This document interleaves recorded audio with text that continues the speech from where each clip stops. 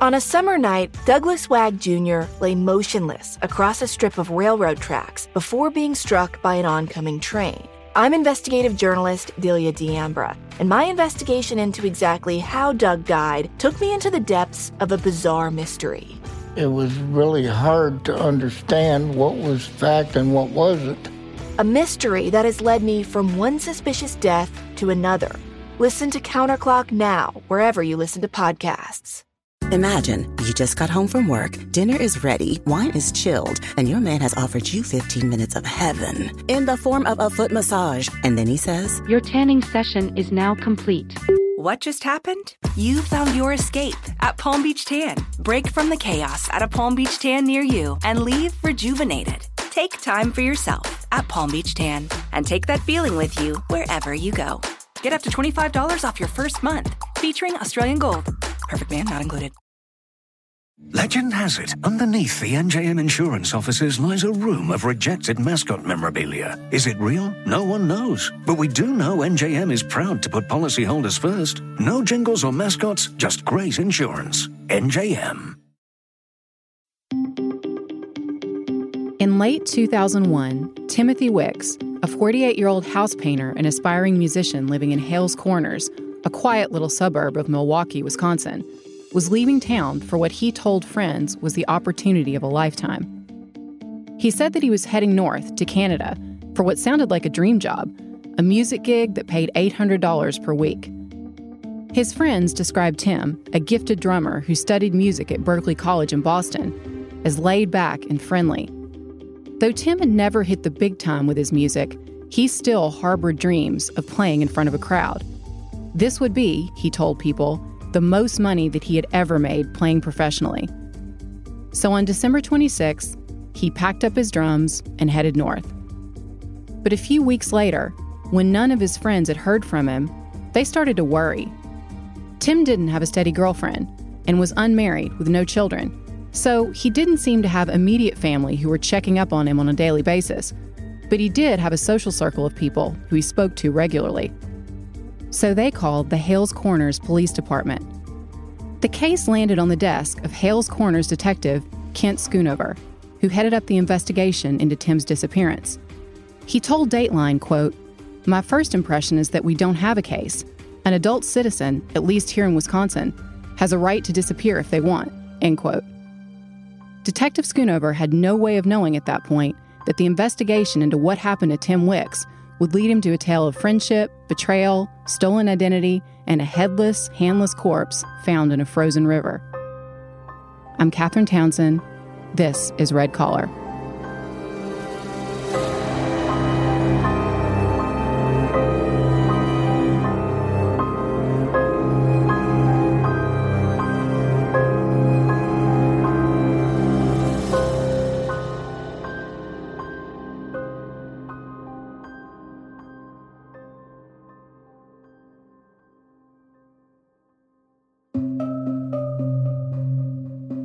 When Tim Wicks' friends didn't hear from him after Christmas, they started to get concerned.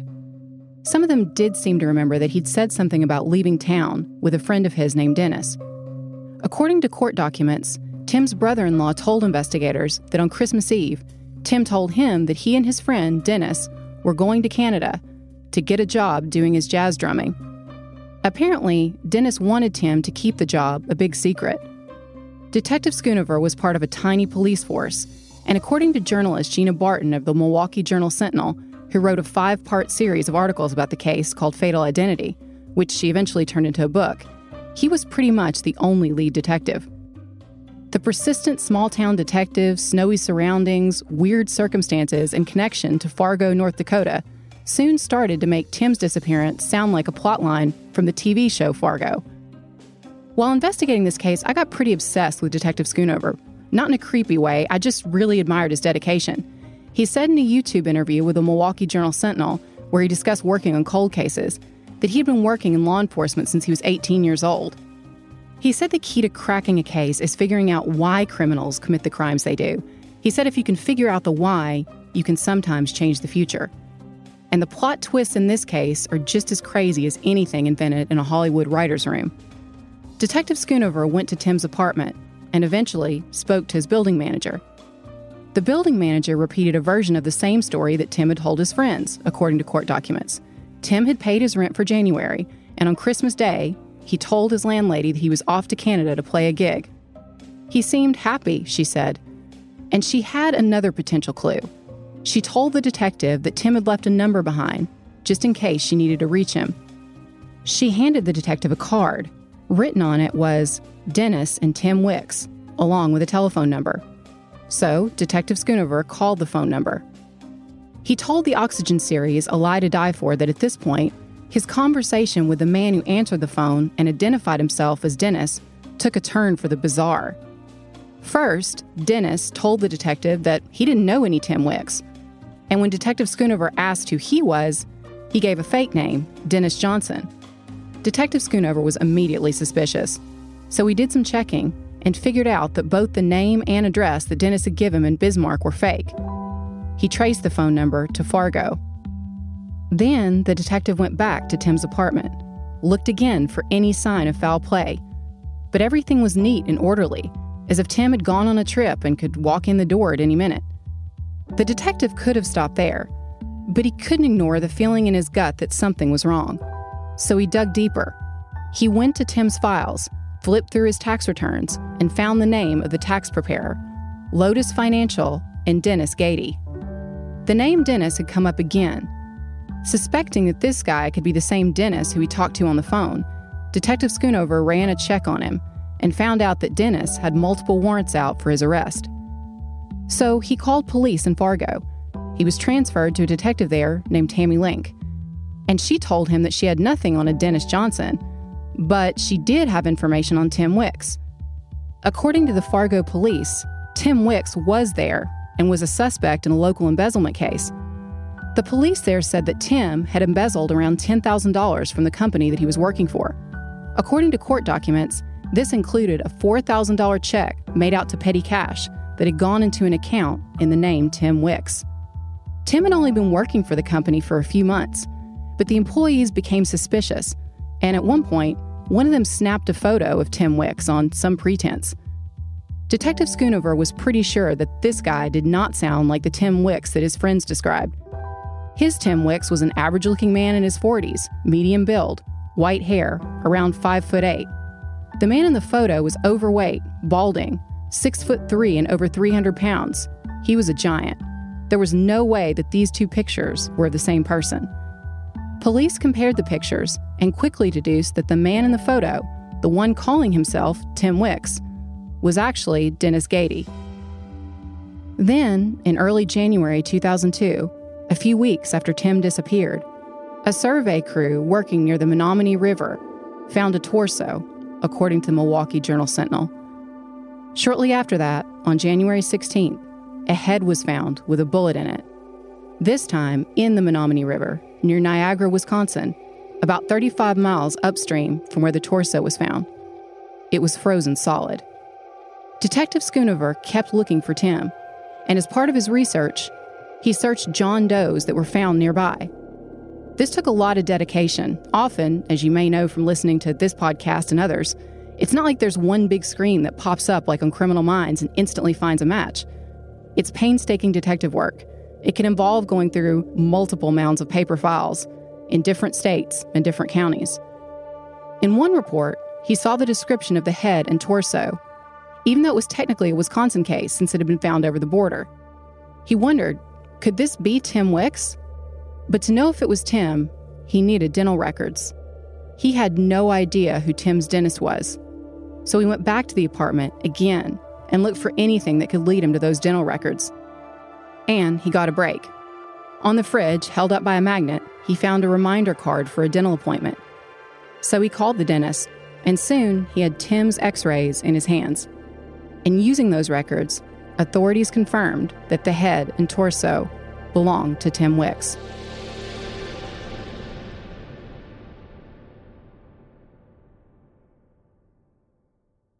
The living room is where you make some of life's most beautiful memories, but your sofa shouldn't be the one remembering them. The new life-resistant high-performance furniture from Ashley Store is designed to withstand all the spills, slip-ups, and muddy paws that come with the best parts of life. Ashley Store's high-performance sofas and recliners are soft, comfortable, and easy to clean for more mess and less stress. Shop the life-resistant high-performance furniture in-store or online at ashley.com. Ashley, for the love of home. I came to the Navajo Nation looking for answers after an indigenous elder vanished in the dead of night. But I soon found something else. A tangled web of violence and retaliation. It's survival out there. That's what it is. It's about survival. Those guys know something. I just think they're afraid to say it. People know you can get away with murder out there. I'm Connie Walker. Listen to Stolen, Trouble in Sweetwater on Spotify or wherever you get your podcasts.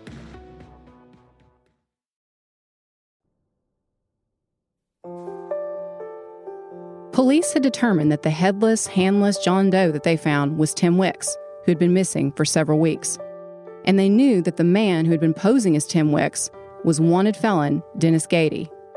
But who was Dennis Gady? And how did Tim get mixed up with him? According to Dateline, Tim met Dennis in 2000. At that time, Dennis was working as an accountant. Tim needed someone to do his taxes, and he responded to an ad that Dennis had posted, offering to do taxes for $25. According to the Oxygen show, A Lie to Die For, at the time, Dennis lived in Milwaukee too, and he and Tim struck up a friendship after they found out that they were both drummers. In Part 3 of Gina Barton's investigative series into the case, she covered Dennis's past in an article titled Living on Both Sides of the Law. This is impressive work, by the way, because there's not a lot out there about Dennis Gady. She wrote that in 1987, Dennis owned a garage in Milwaukee, and he was married with 2 kids. At some point, according to Dennis, he made an investment in some used truck parts that turned out to be stolen. So he cooperated with authorities, giving them information on some members of a biker gang who were his customers. In an ironic twist of fate, at some point, Dennis actually took classes in law enforcement at Waukesha County Technical College. In 1991, the Marshfield Police Department hired Dennis to work undercover drug cases. I've seen this a lot with red-collar criminals. Gary Shockey, for example, had a short-lived career as a bounty hunter, and serial killers have done ride-alongs with the police and worked as security guards. Anyway, Dennis's law enforcement days were numbered. He didn't stop crime, he just started doing drugs.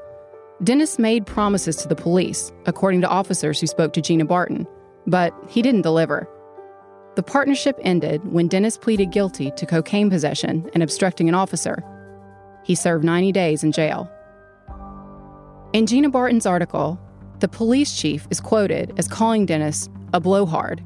He said, quote, "The only conviction he got us was himself," end quote.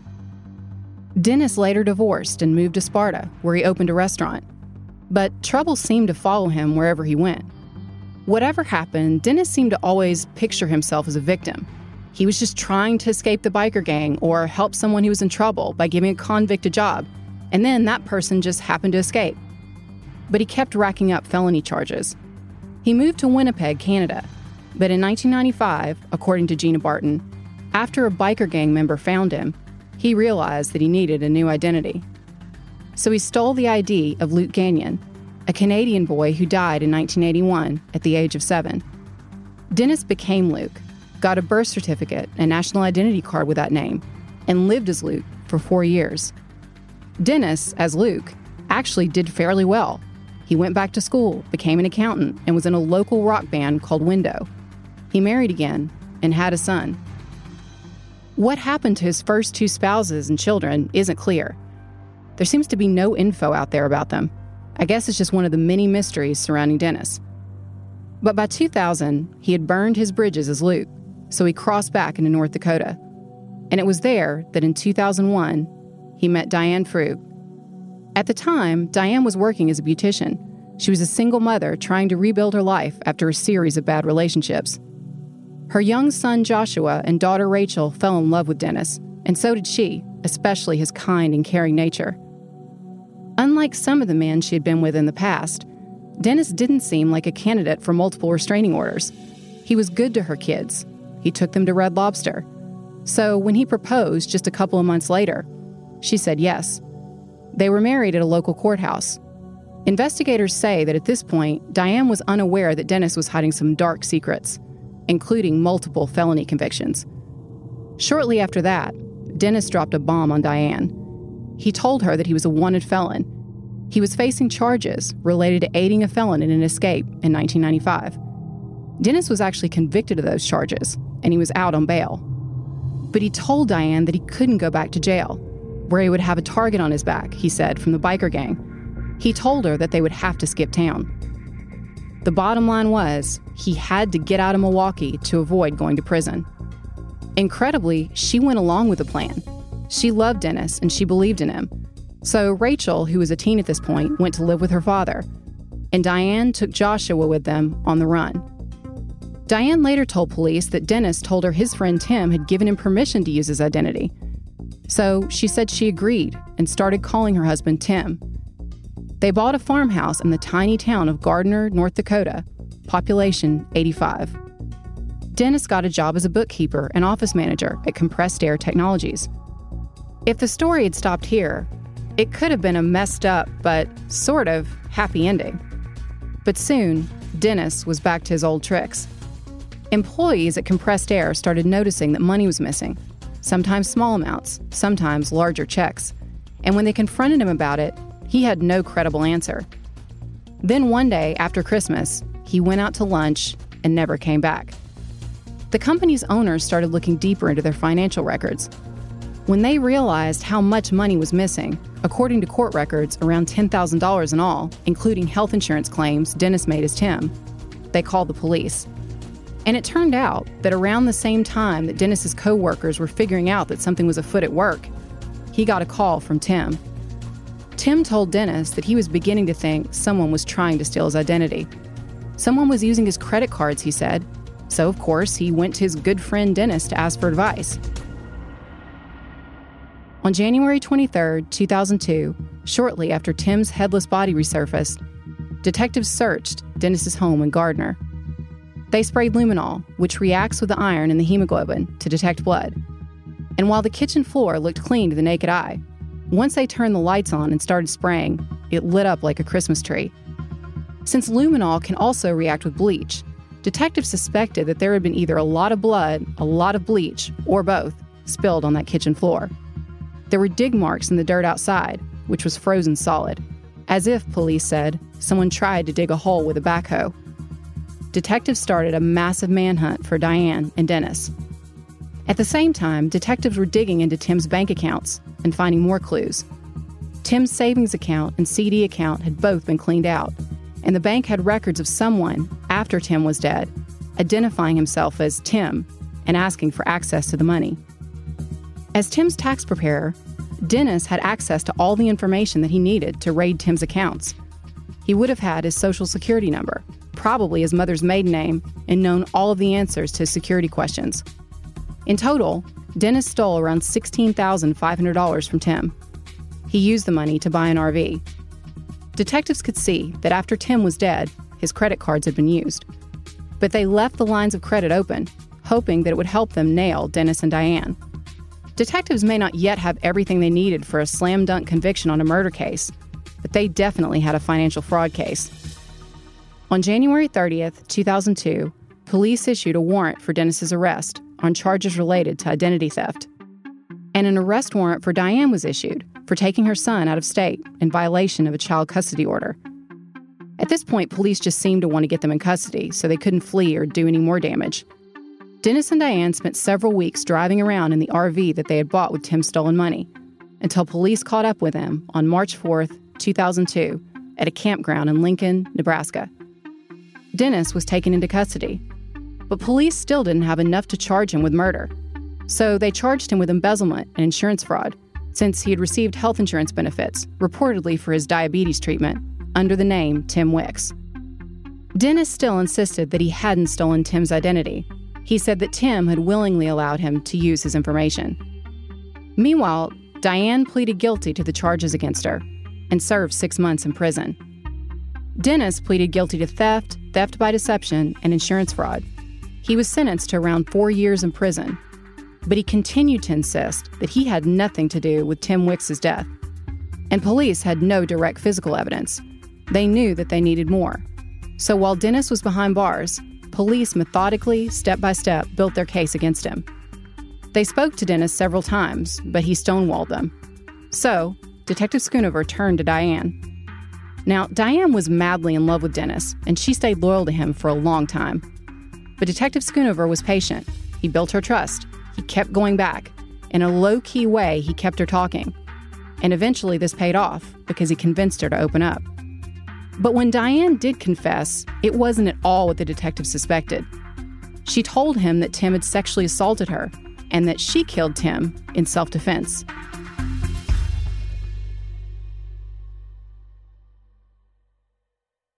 The living room is where you make some of life's most beautiful memories, but your sofa shouldn't be the one remembering them. The new life-resistant high-performance furniture from Ashley Store is designed to withstand all the spills, slip-ups, and muddy paws that come with the best parts of life. Ashley Store's high-performance sofas and recliners are soft, comfortable, and easy to clean for more mess and less stress. Shop the life-resistant high-performance furniture in-store or online at ashley.com. Ashley, for the love of home. I came to the Navajo Nation looking for answers after an indigenous elder vanished in the dead of night. But I soon found something else. A tangled web of violence and retaliation. It's survival out there. That's what it is. It's about survival. Those guys know something. I just think they're afraid to say it. People know you can get away with murder out there. I'm Connie Walker. Listen to Stolen, Trouble in Sweetwater on Spotify or wherever you get your podcasts.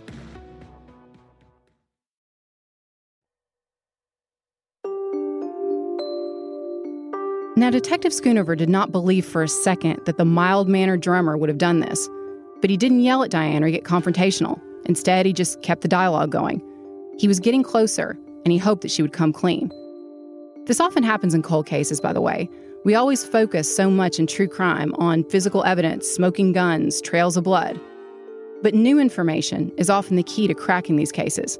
This means convincing someone who has information but hasn't come forward yet to reveal what they know. Making them want to talk to you, rather than telling them they have to, is an art. Prosecutors and investigators believed that Dennis was continuing to manipulate Diane from behind bars. They were sure that he told her to tell police that she had killed him. Maybe Dennis told her that she could claim self-defense and get a shorter sentence. In reality, they believed that Dennis just hoped that Diane would take the fall for him. As in so many red-collar cases, following the money was the key, and the path led directly to Dennis.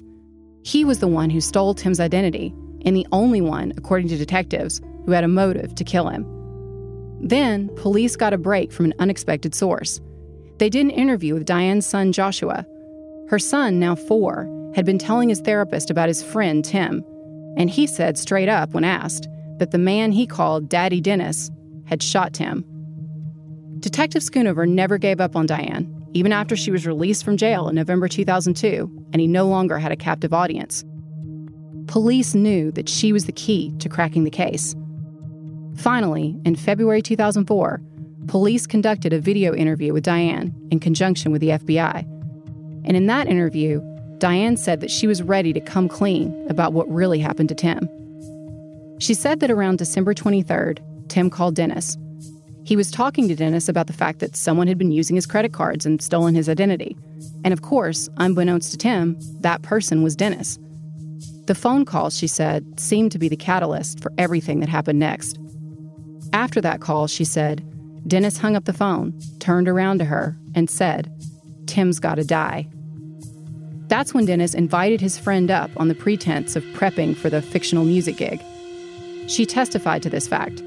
According to Diane's testimony cited in court documents, it was around that time when Dennis also told her that, quote, he wanted to take Wicks to Canada to play a music gig, and he might have to kill Wicks, end quote.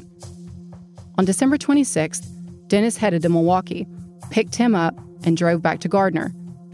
She said that at around 8 p.m. that night, she took her son up to bed and left the two men downstairs, catching up, smoking pot and drinking. She said that she heard a noise.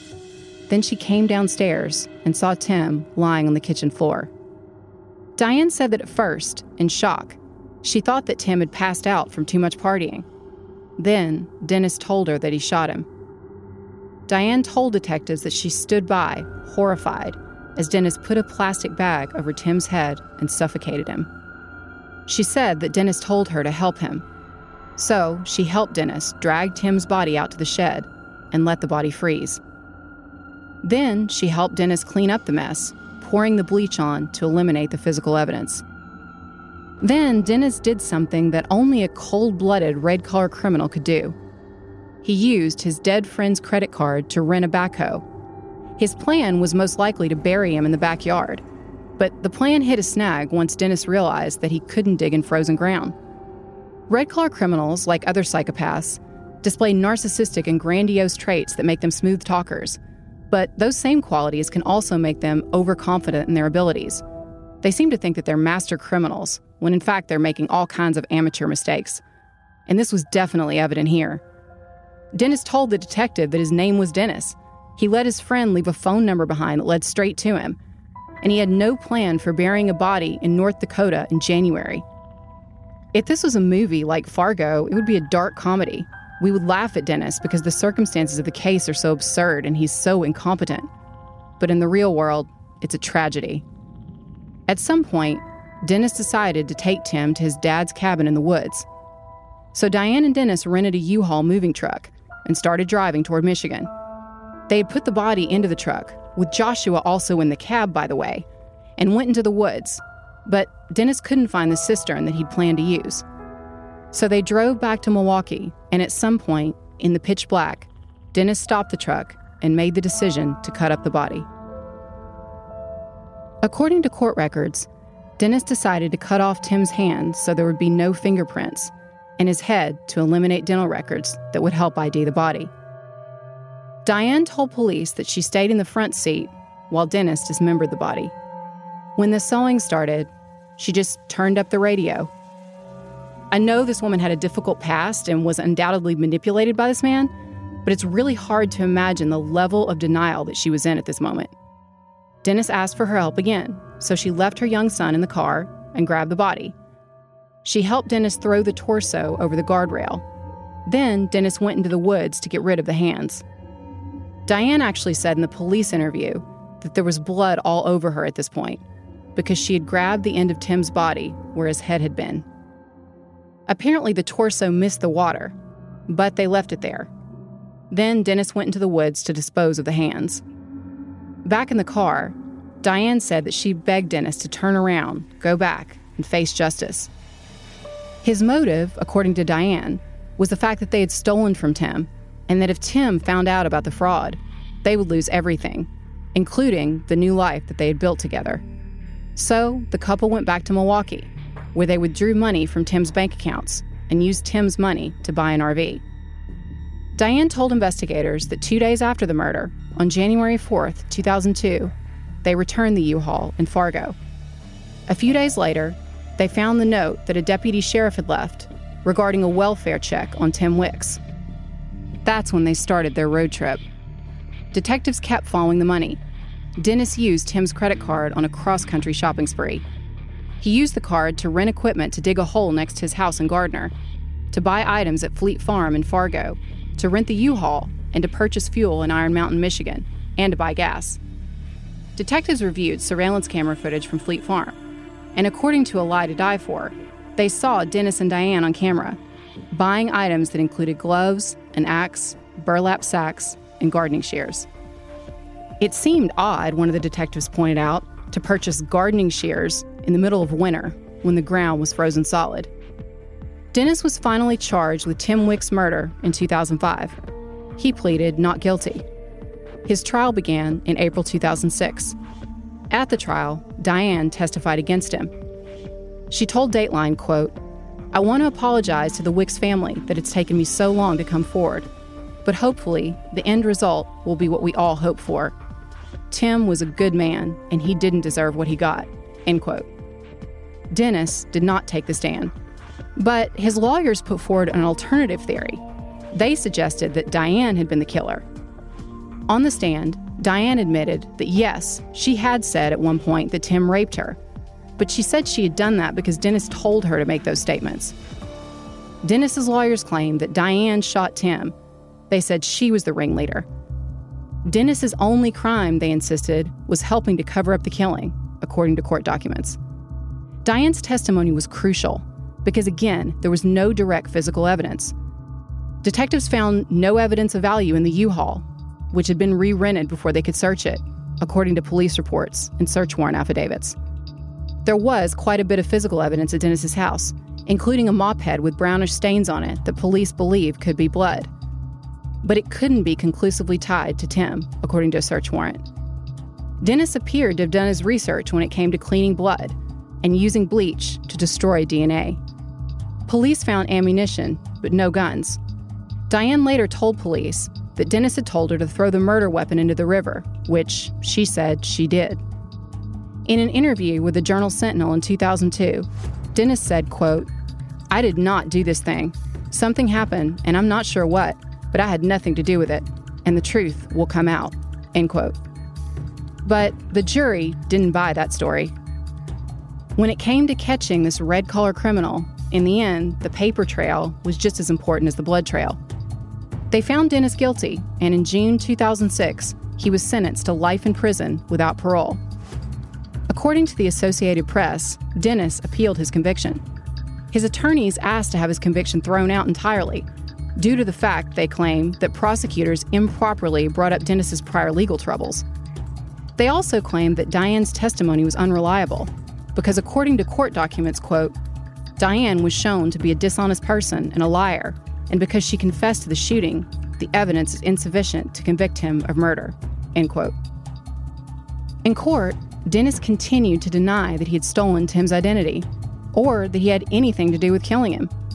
He said that he had just borrowed Tim's identity as a temporary measure. He said, quote, "Timothy Wicks gave that identity to me to use. He was helping me out," end quote. The North Dakota Supreme Court rejected the appeal in 2007.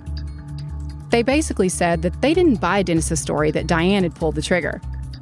And they said the circumstantial evidence overwhelmingly pointed to motive for the murder. And again, the financial motive led straight back to Dennis. Dennis was the one who knew Tim in the first place. He used his name to get a job, buy a car, get a driver's license, and buy a house. Court documents read, quote, "That evidence demonstrates a motive for Gady to kill Wicks and tends to connect Gady with the shooting," end quote. Diane divorced Dennis and reverted back to using her maiden name.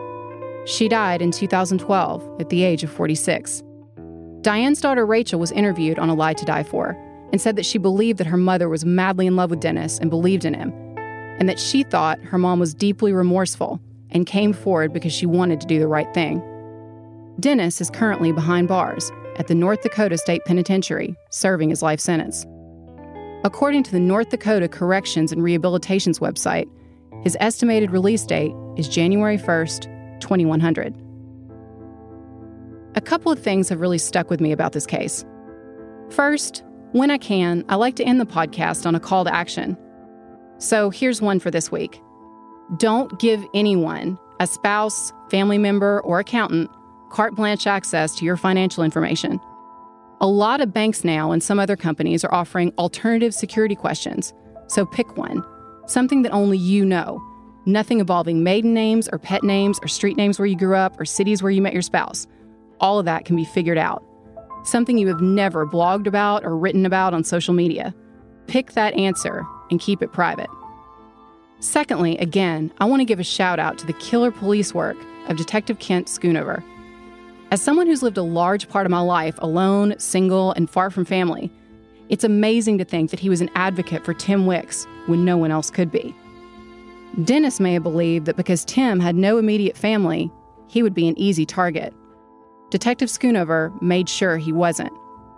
I wish that every cold case had a detective as dedicated as he is. Even with the great police work, there are still a few unanswered questions in this case. A lot of Dennis's past is still a mystery, and with his history, I'm sure that there could be more victims out there of financial fraud or something worse. Also, Tim's hands have never been found.